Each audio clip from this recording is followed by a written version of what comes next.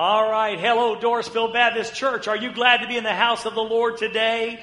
We are so glad to welcome our Facebook and YouTube audiences. God bless you. And also those of you on 102.3 FM WEBQ. We are so glad to have you on the radio and those who will be watching this in the future. It is good to be in the house of the Lord. And I want to say thank you again to our tech team and worship team, the folks that's gathered here on Wednesday night to worship with us. We are so grateful and glad that you are here. We are indeed blessed. And I tell you what, that song, Is He Worthy, is just incredible. It reminds us one of the greatest truths in the Word of God is that He is worthy.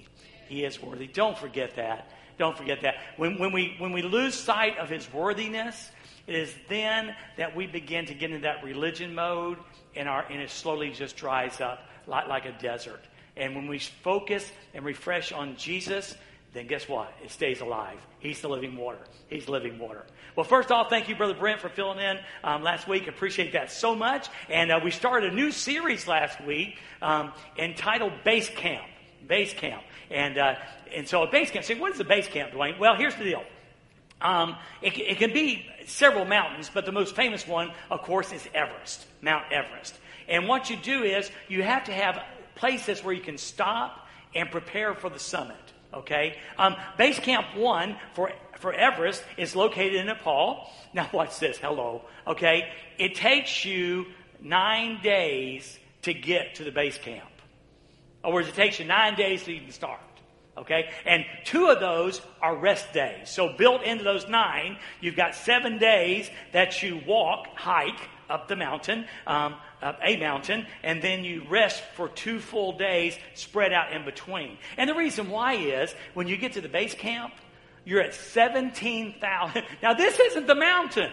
This is the base camp. 17,598 feet. You've gone up that far already, and you're just at the base camp. And the purpose of the base camp is to prepare you to summit. To give your body time to acclimate and, the altitude and all of that, to prepare you to succeed in your quest for the summit. Well, you see spiritual applications of that all over the place, okay? And so in base camp, we're going to look at 3 different things we can do. We're going to assume we make it to the base camp, all right? And by the way, what's really sad? A lot of people just stay in the base camp. They never even attempt the summit. And in a lot of Christians, we get saved, and we're all excited, yay, Jesus, and then we decide that, base camp's good enough. It's kind of like the half tribe that stayed on the other side of Jordan. This is good enough for us. We don't need the promised land. We'll just stay on this side of the Jordan. Well, a lot of people never dare to take on the summit. But if you do, if you get to the base camp, there are 3 things that really need to happen spiritually, okay, and by the way, physically. One is you need to be strong. You've got to gather your strength up. And that's exactly what Brother Brent preached about last week. In Joshua chapter 1, particularly verse number 9, be strong, be courageous, be strong, be courageous. 3 times that Joshua was reminded of this. So you spend some time at base camp gathering your strength, okay? And then I wish I'd used a different word than packing after I thought about it. Well, I would rather use the word gathering. So we'll just change it tonight, okay? Let's change it to gathering. We are gathering. So what you do is you start saying, what am I going to take at the summit? What do I need to take? We had the funniest story, and this isn't in the notes or anything, but we used to, back at Cobden days, we had an annual trip, and we would hike to Mount LeConte. And Mount LeConte is the highest full-time lodge on top of a mountain. It's 5.5 miles up to get there, and it's really quite an adventure. And one of the couples that went to our church, he gets out of the truck, okay, and he's got his pack. Now my pack is about this big, okay. His pack was this big, and I'm not being funny. It was that big, and he's about my height, So he puts his pack on like this. Well, what's hilariously funny is that his wife packed a curling iron. There is no electricity on top of Mount LeConte, and we're going, Bill, what are you doing with a curling iron, Christy? How can you do that? So you've got to decide, what are you going to take on the trip? What is necessary and what is required for the trip? And then 3rd week, we're going to look at trekking. We're going to do the final preparations, and we're going to launch off into the summit. So I think it's going to be very interesting. I think it really will. Now tonight, we're in 2 Peter chapter 1. And I think I told Lynn in the office today, I think this is one of the most powerful set of scriptures in the entire New Testament. It really is. And tonight, I want to use this word. It's one of the most exciting scriptures in the New Testament. It really is. It's just packaged. God led Peter to write it and package it in such a way. It's just amazing. It's just amazing. So we want to look tonight, what do we need to take? What's required for us to go up on the summit? So 2 Peter chapter 1 and verse 1. And it starts out with the name of the author. It starts out with Simon Peter. Simon Peter. Simon was Peter's old name. When he was a fisherman, he was known as Simon the fisherman. And then Jesus comes along and gives him a new name. He says, you're going to be called Peter or Small Rock. So it's interesting, we have Peter using both names here, representing the old Peter and the new Peter. And each one of us who have trusted Jesus Christ as Savior had that old new thing going on. We know the old nature hangs around, okay? We see that in Romans chapter 7 very clearly. Paul struggled with it, okay? But thank God we have the new nature. That if any man be in Christ, he's a new creation. We've got that new nature. Now, I know, you're probably sitting there going, Simon Peter. That name rings a bell, okay? And it does. But here's the deal. Here's what's sad. And we do this all the time. When we think of Simon Peter, we think of failure. Simon Peter was one who betrayed Jesus. Who denied him. 3 times. No, I don't know him. No. It's just a sad situation. It really was. But that's what we instantly think of Peter. We think of the word failure. And that's sad. Is there someone in your life that whenever their name comes to mind, you think of failure? Is it you? Is there something in your past, or maybe yesterday, or maybe even today, that something happened, and when you think of that, you think of failure? Well, follow this. Failure is not a disqualifier, but rather a preparer for great things. I love this. Failure is not a disqualifier, but rather a preparer for great things. If we see this, if we see it differently, we'll see ourselves differently. If we can see failure this way, we'll see ourselves differently. I'm telling you, Satan takes it like a baseball bat and beats us over the head, and we allow him to do it. You're a failure. You're a failure. You're a failure. You call yourself a Christian. You call yourself this. You call that self. But you fail and you fail and you fail. And we buy that lie. Hook, line, and sinker.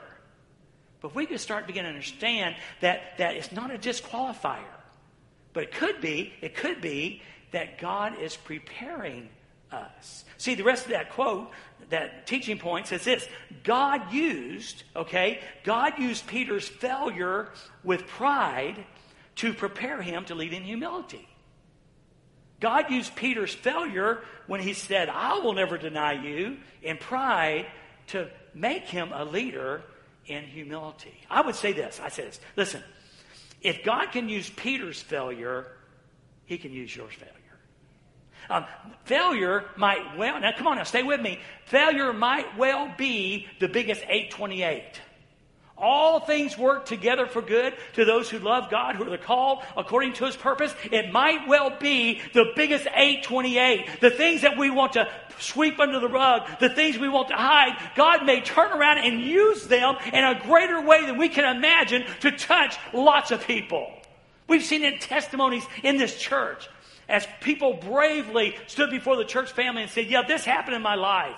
And now this is what God has done in my life. And when we see that, we see the power of his forgiveness and his grace. And it's amazing. It's amazing. So when you think of Peter, don't think failure. Think of one who God worked through and brought back great success. And when you look yourself in the mirror, what is it? Come on. What is it? It's something in your life. What is it? Don't look in your mirror and go, I'm a failure. No, I failed. But that doesn't mean I'm a failure. It means God's preparing me for something that is great. So he goes on, once he gives his name, Simon Peter, the old and the new. He is two things. He is a servant and an apostle. Isn't that great? Isn't that great balance? Notice he doesn't say apostle and servant. He says, I'm a servant and I'm an apostle. And it's really cool because the word servant there is the word bondslave. Bondslave. It's someone who willingly serves a master. You've probably heard this like 8,000 times. But what they would do is they would take a large nail and they would put the person's ear up to a piece of wood and drive this big nail through their ear. And when people saw that, they didn't see, oh, he's a slave. They saw he's a bond slave, one who loves his master and surrenders to him. That's what Peter was. He said, I love Jesus and I surrender to him. So he said, I'm a servant, I'm a bond slave, but I'm also an apostle. I'm an apostle. Now, interesting enough, please understand, I do not believe there are apostles today. I know there are churches that teach that, and that's their deal. But here, listen to this. An apostle was someone who witnessed the resurrected Jesus Christ. Okay? And then one who was sent forth as a messenger. Okay? Now, at least a way, listen to this. Now, don't freak out on me, okay? One, we all should be bond slaves. We should all be surrendered to Christ. The battle should be over. The debate of whether he is Lord of Lords or not should be settled. When we accepted Jesus Christ of the cross, and we surrendered and he forgave our sins, we took him on as Lord and we became his bond slave. And while we may not be an apostle in the biblical sense, are we witnesses? We better be. We are witnesses. We got a message to tell. We got a story to tell to a world out there that desperately needs Jesus Christ. Yeah, we're witnesses. Are we messengers? Absolutely. Tell me the old story. We are messengers also. So Simon Peter, the old and the new, a servant and an apostle of Jesus Christ. Now look who he addresses it to. He says, to those who have received a faith equal to ours. Now, you know what's great about that?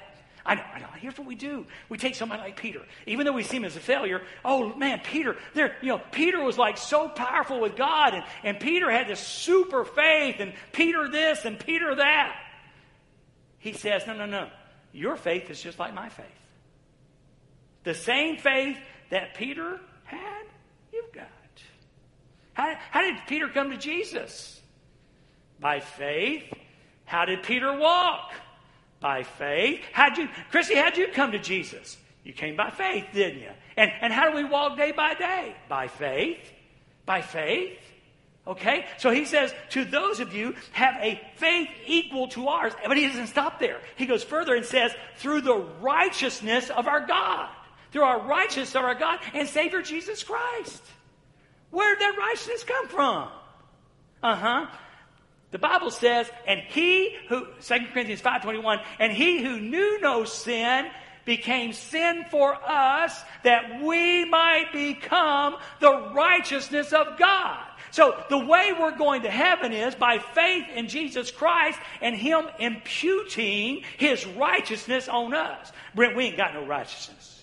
Our righteousness stinks. It just does. All our righteousness is as what?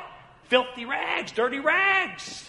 Okay? But here comes Jesus, and he says, hey, Dwayne, I got a deal for you. I'm always up for a deal.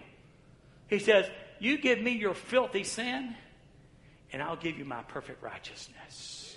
And when you trusted Jesus Christ as Savior, that's exactly what happened. That's exactly what happened. And Peter says, so here's the old man, the new man. Here's the apostle, a witness, and here's a servant. Okay? But he also says, look, I'm writing you because you got the same kind of faith I do.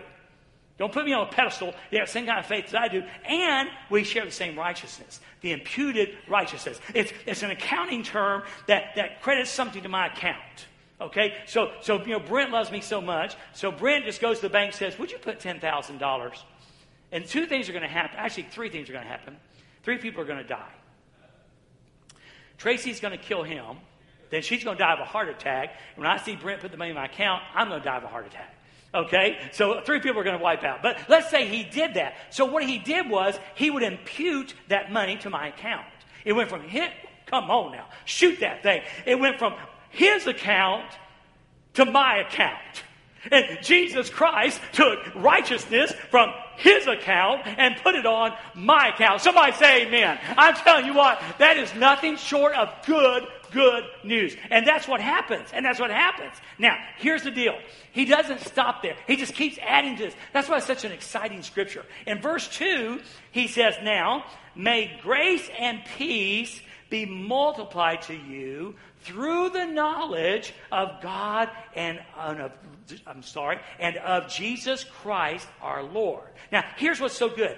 Grace, unmerited favor. Grace, unmerited favor. Now, he marries these two together. Grace and peace.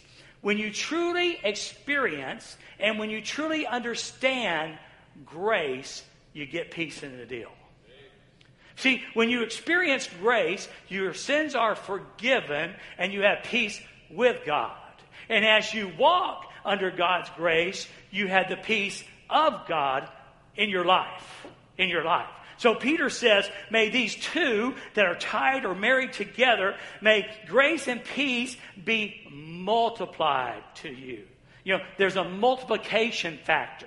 So how does grace and peace get multiplied?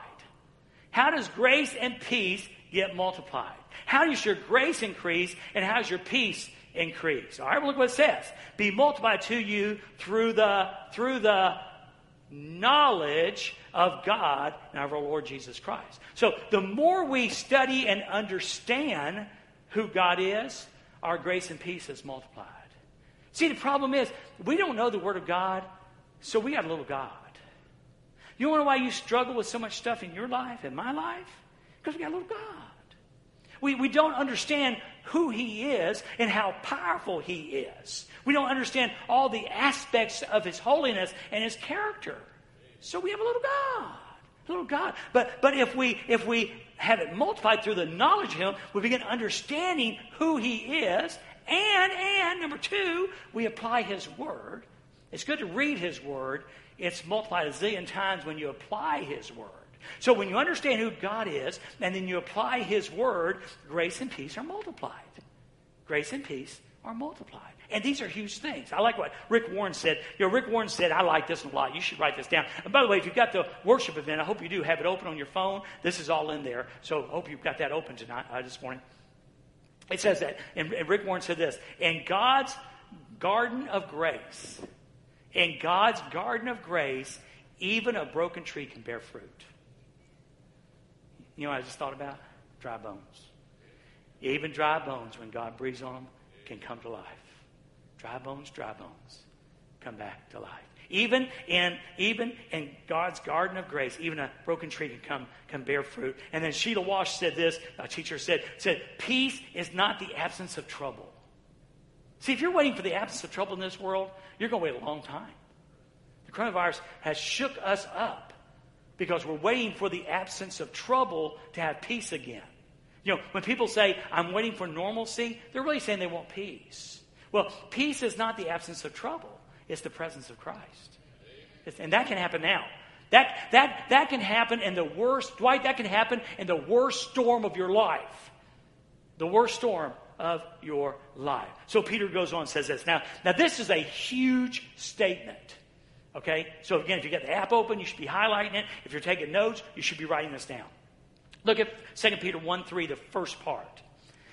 His divine power, His resurrection divine power has given us everything. Not going to give us, has given us everything required for life and godliness. His divine power has given us everything we need for life and for godliness. See, one thing that was frustrating, as much as I loved the Air Force when I was in, they had this terrible habit. They would tell you to do something and not give you the tools to do it. You know, recently, when I moved into my house a long time ago, there was a piece of wire sticking out of the dirt. And so for 20 years, I would mow around this piece of wire. Sometimes I would forget and it would hit the blade and then worse than that, then you're weed eating, you know, and you're weed eating, you're trying to stay away from the little wire sticking up, you know, and you get too close and it grabs it like that and your weed eater chokes down. And you know what finally happened? Ryobi, Home Depot had a sale, and they had a sale where if you bought a tool, they gave you 2 free batteries. So I already told you I like a deal. I love a deal. So what I did was, I sit there and I got this deal. And the deal was a grinder, a cutter grinder. Okay? I tried to hacksaw this sucker. I'd got some big old bolt cutters and tried to cut this sucker, and I couldn't do it. I took my little 18-volt big grinder.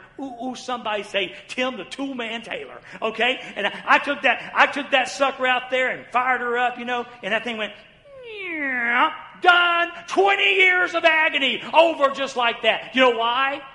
Had the right tool. See, when you got the right tool. See, God wants us to thrive, not just survive. So He equips us with everything we need for the Christian life. He gives us everything required for life and godliness. Now, and this came from Dan Pilcher's Sunday school class Sunday morning. In Philippians 2:13, he used this verse. It's great. For it is God who works in you. Somebody said works in you. It is God who works in you. Okay? All right? God works in you to will and to work for His good pleasure. He equips you. It's His will, and He works in your life. Okay? Listen to this. 2 Corinthians 9:8. And God is able to make every grace overflow to you. Now, He doesn't say grace, every grace. For instance, giving is a grace. Paul says that over in Ephesians, I believe, or 2 Timothy, or 1 Timothy. He says, that God gives you. Let this grace be abounding in you also. So God has given us every grace and it overflow to you so that in every way, listen, always having everything you need. If you're going to summit, you've got to have everything you need. And God makes sure you got it. And God makes sure you don't have to go down to Walmart or Rural King and buy it. He makes sure that you've got the tools that you need. Having everything you need, you may excel, not just survive, you may thrive, okay? You may excel in every good work. Every good work. Listen, Colossians 2:9 and 10. For in Him dwells all the fullness of the Godhead bodily. But here's the part I want to grab. And you are complete in Him. You are complete. There are 3 ways to make pancakes. Number 1, you get Judy's cookbook out. This doesn't go very far. You get Judy's cookbook out and it says how to make pancakes, and you have to have water and oil and flour, self-rising, I don't know, eggs, and about 3 other, salt, sometimes some vanilla. It's beyond me. Okay, so then there's this other kind. You go to the grocery store. Since John's here, we'll go to Kroger.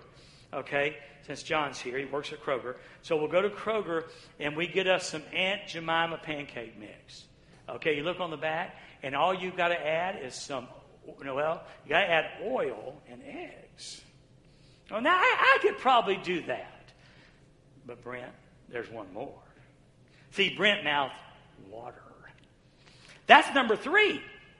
You go to number 3, and it's look on the back of the package. It says you pour 1 cup of this stuff in the thing, and add a 4th cup of water, and stir that sucker up, and flop it into the pan, and boom, bang, 0. You've got pancakes. Guess what it says on that box? Complete pancake mix. Everything you need besides a little bit of water, you got yourself some pancakes. Well, now listen, in Christ Jesus, you are complete. Come on now, somebody say amen. You are complete in Him. You don't have to go work up something. You don't have to get all emotional, fired up about something. You got it all. When you got Jesus, you got everything. Come on, I'll say it again. When you got Jesus, you got everything. You got everything. You're complete. Amen. You are complete in Him who is the head of all principality and power. How incredible strong is that? Now, you got to be careful. You got to be careful because there's counterfeits and distractions out there. Okay, with all that wonderful truth, all right, there's counterfeits and distractions. The church at Colossae had that problem.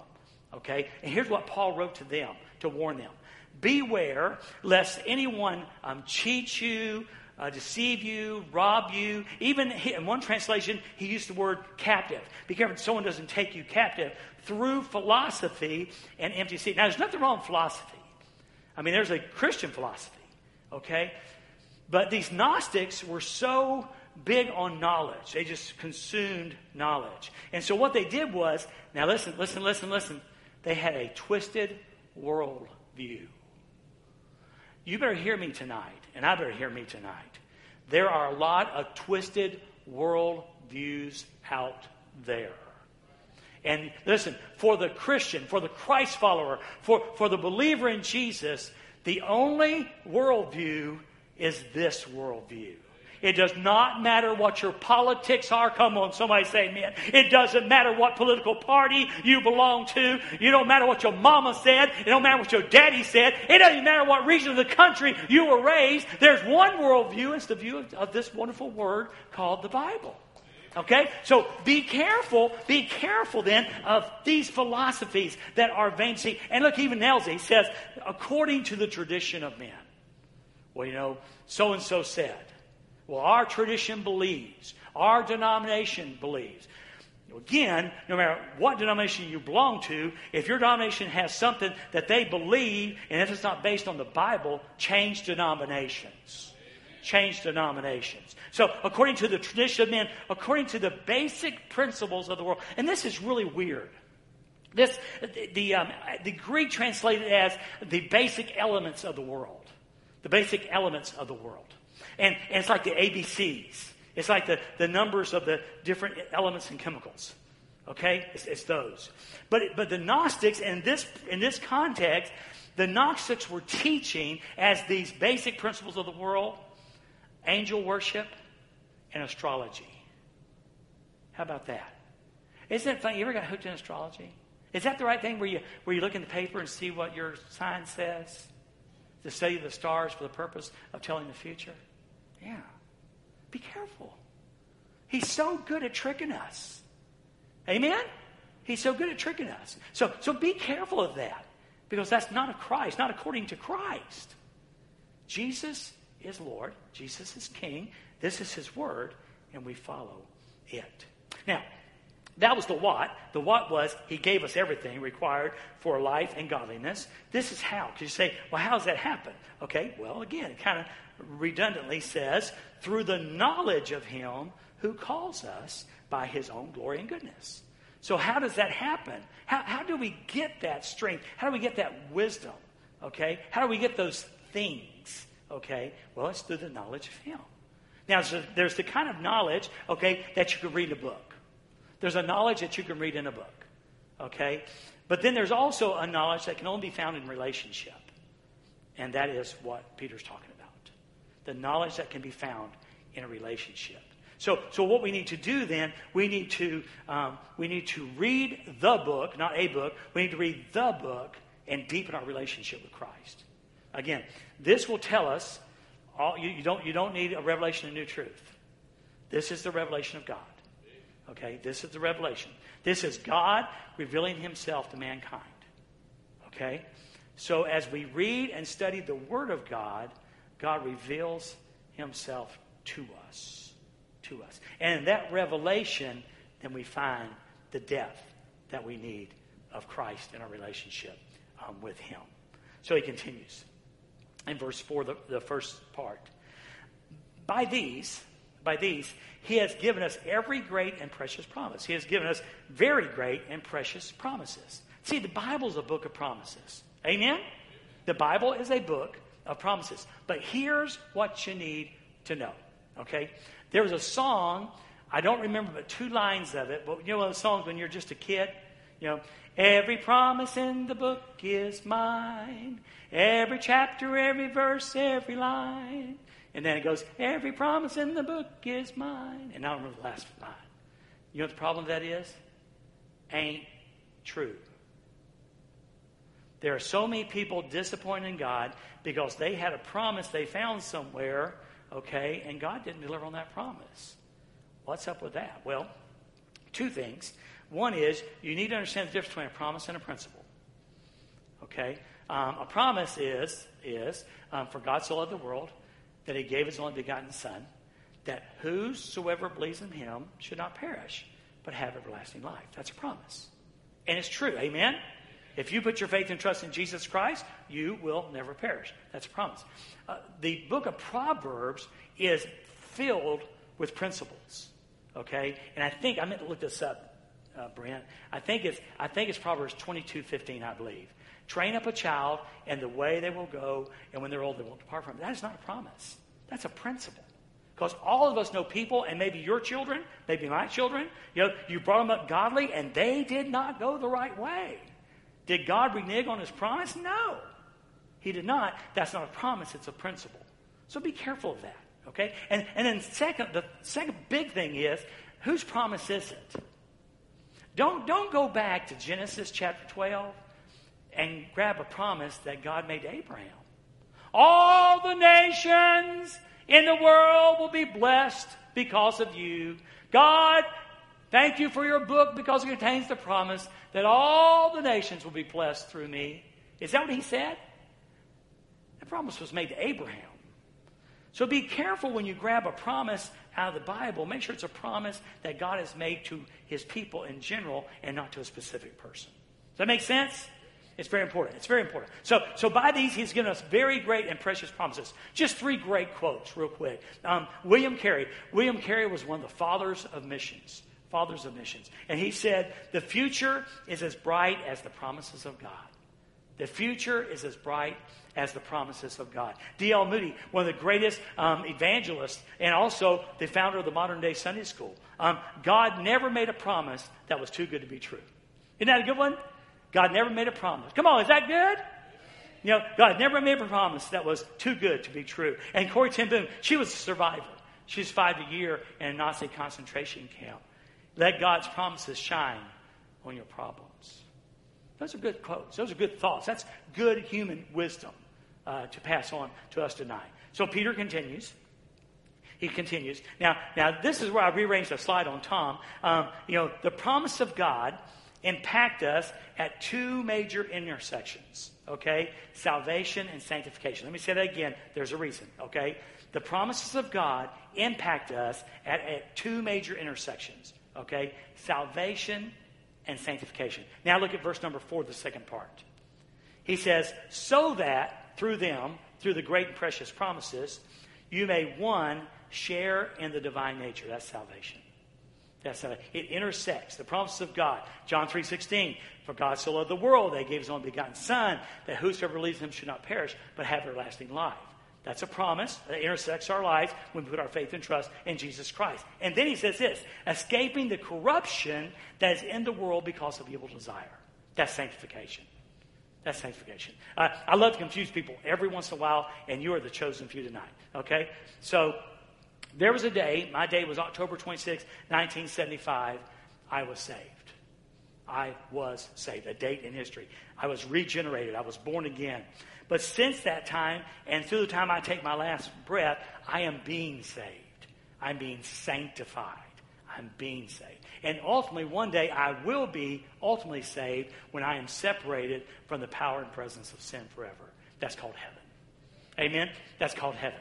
That's called heaven. So when Peter says, so that through them, through these promises, you may share in the divine nature, escaping the corruption that is in the world because of evil desire. Salvation and sanctification. Now, he goes on down. Michael Horton said these, again, another Christian teacher, said Christians are driven by God's promises. Motivated, nudged, pushed, shoved. Okay? Christians are driven by God's promises and directed by God's purposes. So he helps us make the right decision and then keeps us on the right path. Right decisions, right path.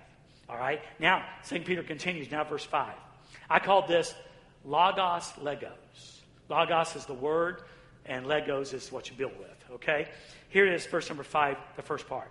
For this very reason, because of salvation and sanctification, for this very reason, make every effort to supplement your faith with goodness. Now, he's going to give us about 6 things here that we're going to build on top of. Okay? Are you with me still? Are you tracking with me still? Are you tracking with me? I can back up. We can go back. No. Okay. All right. So we're going to look at building logos, okay? Legos. All right. Now, first off, you'll notice he says your faith. Well, where does the faith come from? Well, believing faith comes from Ephesians chapter 2, verse 8. For by grace you have been saved through faith, and that's not yourself. So the faith to believe is not even ours. It's a gift from God.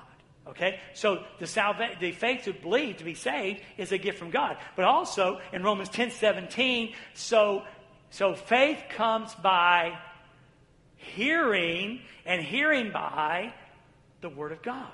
So we get our faith as a gift from God, and we get it through hearing and believing God's Word. So add to that faith then, that's the foundation, add to that faith goodness. We'll just spend a moment on each one of these. Moral excellence and character. Your goodness is moral excellence and character. That should be part of your foundation, okay, part of your wall, okay? Then supplement your goodness with knowledge. And that simply is seeking to know what is known. Not for the purpose of just knowing. See, that's the deal. We're almost in an age when to know is blessed. Well, I think knowledge is great. But if knowledge isn't changing your life, if you know just to know, what power is that in there? I mean, you may be an expert at theology and Bible, but if it's not changing your life, what's the deal? What's the deal? So it should be a knowledge that changes your life. So supplement your goodness with knowledge, and then supplement your knowledge with self-control. And that's exactly what it means, to exercise complete control in every situation. Then Peter goes on and says, supplement your self-control with endurance. And this is what I entitled a COVID classic, because endurance means the ability to bear up under difficult circumstances. During this time of craziness, endurance is still trusting Jesus. Still trusting Jesus. Then Peter says, supplement your endurance with godliness, which is an appropriate belief and practice of God. Are there inappropriate beliefs and practices of God? You better believe there is. You better believe there is. So Peter says, don't supplement with inappropriate, supplement it with appropriate beliefs and practices of God. Then supplement your godliness with brotherly affection. With brotherly affection. Okay? Be affectionate one toward another. Not infection. Affection. Boy, it's really, it's one thing about these small crowds. Your chances of getting a laugh is a lot small. Did you experience that last week? Yeah, I'm going to trust y'all. No, I didn't say infection. I said affection. There you go. Woo-hoo! All right. And then supplement your brotherly affection with love. And that is agape. That is dying. That is sacrificial love. So we are to do that. So you say, well, Dwayne, whoa. Well, you said God has given us everything we need for life and godliness. And then we got this big old long list that we're supposed to build on top of this. On top of it. Whoa! Oh, no. Galatians 5, 22 and 23. But the fruit of the Spirit, and you're going to see almost every one of those listed here. But the fruit of the Spirit is love, joy, peace, patience, kindness, goodness, faithfulness, gentleness, and self-control. How about that? Amen? How about that? He gives us what we need to do life and do it godly. And do it godly. So Peter goes on. Now I like this. If you possess these qualities in increasing measure, they will keep you from being useless and unfruitful in the knowledge of the Lord Jesus Christ. So, hang on. If you possess these qualities in increasing measure. Now, if you're a writer-downer, I'm fixing you something to write down.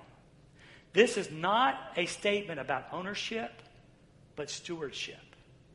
See, he doesn't say, if you possess these qualities and go on, they will. Because that implies if, you may not have them. That's not what he says. He says, if you possess these qualities in increasing measure. In increasing measure. So the if is with possessing these qualities and increasing in them. That's the if. Everything that we need to do life and do it godly, God has given us. But what are we doing with those gifts? What do we do? Are we being good stewards of what God places in our heart and our lives? If God's giving you the gift to teach, are you teaching? If God's giving you the gift to sing, are you singing? If God's giving you the gift of evangelism, are you intentionally strong in evangelism? If God has blessed you financially, are you giving abundantly? If God, however God has gifted you, are you being a good steward of those? Yeah. Yeah.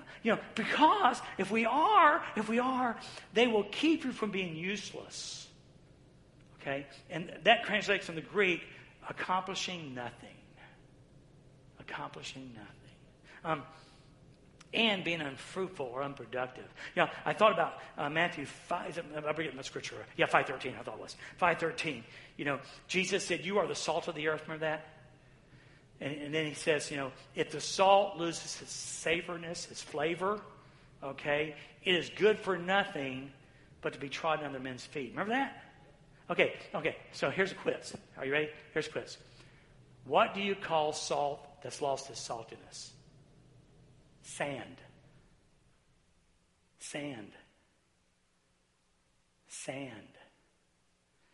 Was salt created to be sand?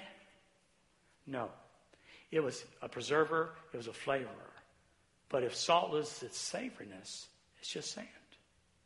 God didn't call us to be sand. He called us to be influencers. He called us to be preservers in this culture that we are in. So don't, if you have these things that are increasing, you won't be useless and you won't be unfruitful in the knowledge of the Lord Jesus Christ. Let me just read this to you. When we find ourselves feeling useless and unprofitable, it is only a matter of time before you close up shop. When you find yourself being useless and unprofitable, it's just a matter of time. We're going to preach on that in about a couple of months, so I won't stay a whole long here. But if you find your faith being unprofitable, it's just a matter of time. Relationships don't mean that much. You don't love the music that much. And you certainly don't like my preaching that much. If your faith is not turning a profit, there'll come a time when you'll close down shop. You're going to hear something scary. You're going to hear this in a couple of weeks, but you'll forget it by then. When this conference we went to, the guy said, this guy's a national consultant. These are national surveys. And I talked to my neighbor, and this is what he said. These are national surveys. 20 to 30%. 20 to 30% of the people who went to church before COVID-19 will not return.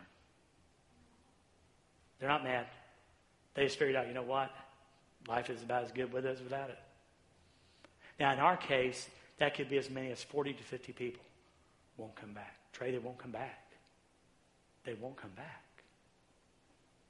That's scary. Is that scary? It is. And that's why they're sitting, they got out there somewhere and they were isolated from the house of God. And we understand why. We understand where we are now. Totally understand it. But they got away and all of a sudden they said, you know what? Why? I mean, I'm not mad at God. I just don't. It's not practical for me right now. And they found themselves in this useless, unprofitable situation. And they closed up the store. There's a restaurant across from Murillo's. It's not going to reopen. The pundits of the economics say 40 to 50% of mom and pop stores won't reopen. They won't reopen. So we have to be very careful. Whether we're at home, like if you're watching this on YouTube, and that is cool, that's fine, okay, or you're in a worship service. We got to make sure that we stay profitable. Because if a store is profitable, it won't go out of business. But when you lose the profit, it will. Very big. Very, very big. All right? Verse 9. The person who lacks these things is blind, short-sighted, and has forgotten. Okay? Now, if I'd have said, Nan, if I said a year ago, Nan, I've got a little bit of a cough. I got a little bit of fever, and I'm just really tired. You might say, well, Dwayne, you might have the flu. You might want to go to the doctor. And everybody go, yep, sounds like, Lynn, that sounds like the flu, wouldn't it? You don't think that now, do you? You're tired, and you're got a cough, dry cough, and a fever. You're going to get a test because it might well be COVID-19. Those are the symptoms of a new disease. Well, Peter says these are symptoms. These are symptoms. The person who lacks these things, okay, has symptoms. They're blind. They're unable to see spiritual things. Short-sighted, they are unable to understand. That's literally what that word translates, understand. They're unable to understand. And they've got amnesia, spiritual amnesia. They've forgotten the cleansing of his past sins. So often we get wrapped up so much in what we want God to do, we forget what he's already done. Can I say that again? Can I say that again? We get so wrapped up in what we want God to do, we forget what he's already done. We are forgotten the cleansing of his past sins. All right, well, I'm going to have to quit here. But I want to close with this quote. I stumbled into this 20 years ago, 15 years ago. I was new here. And it really describes that. It's by Elizabeth Barrett Browning, a famous author. And I think she's right. Earth is crammed with heaven. Earth is crammed with heaven. We need to do that. Every time you see a beautiful sunrise, the heavens declare, amen, Psalm 19, the heavens declare the glory of God. Sunrises and sunsets and the beautiful flowers and a baby's face and all the things that we see. Earth is crammed with heaven. And every common bush is afire with God. I love that song by Carrie Underwood. How much proof do you need? How much proof do you need? Look around. I saw Joe Buchanan. I'm already over a little bit, so it doesn't matter now. Joe Buchanan is the pastor of First Baptist Church of Metropolis. And apparently, he takes pictures of stars. I don't know what kind of camera he's got. I don't know. It's got to be expensive, all I know. But he put a picture on Facebook. And you can actually see, and it's very clear, a picture he took of another galaxy. And it's this blue, yellow, spinning mass. I mean, it's just as clear as a day. How much proof do you need? I mean, there's beyond our little solar system, there's billions and billions of galaxies, all declaring the glory of God. Amen? All declaring the glory of God. So earth is crammed with heaven, and every common bush afire with God. But only he who sees, only the one who takes the time to look, only the one who pauses and looks at that, only he who sees takes off his shoes. Takes off his shoes in worship. God told Joshua outside Jericho, take off your shoes, you're on holy ground.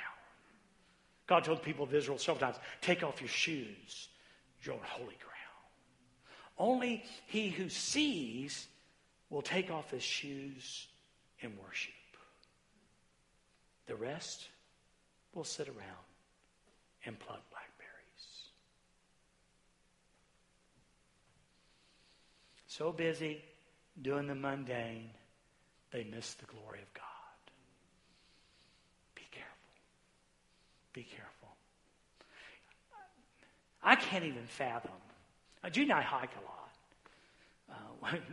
2.5, 3 miles, But I can't imagine walking, 9 days.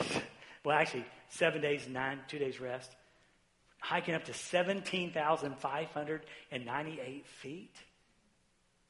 On the goal of Everest. The journey of a lifetime. And you get to the base camp and say, Annie, that's enough. Thanks, Everett. But this is enough. I pray to God that he'll speak to our hearts and that we won't stop. We'll go for the summit because he's equipped us for that journey. He's equipped us. Let's not settle one blessing short.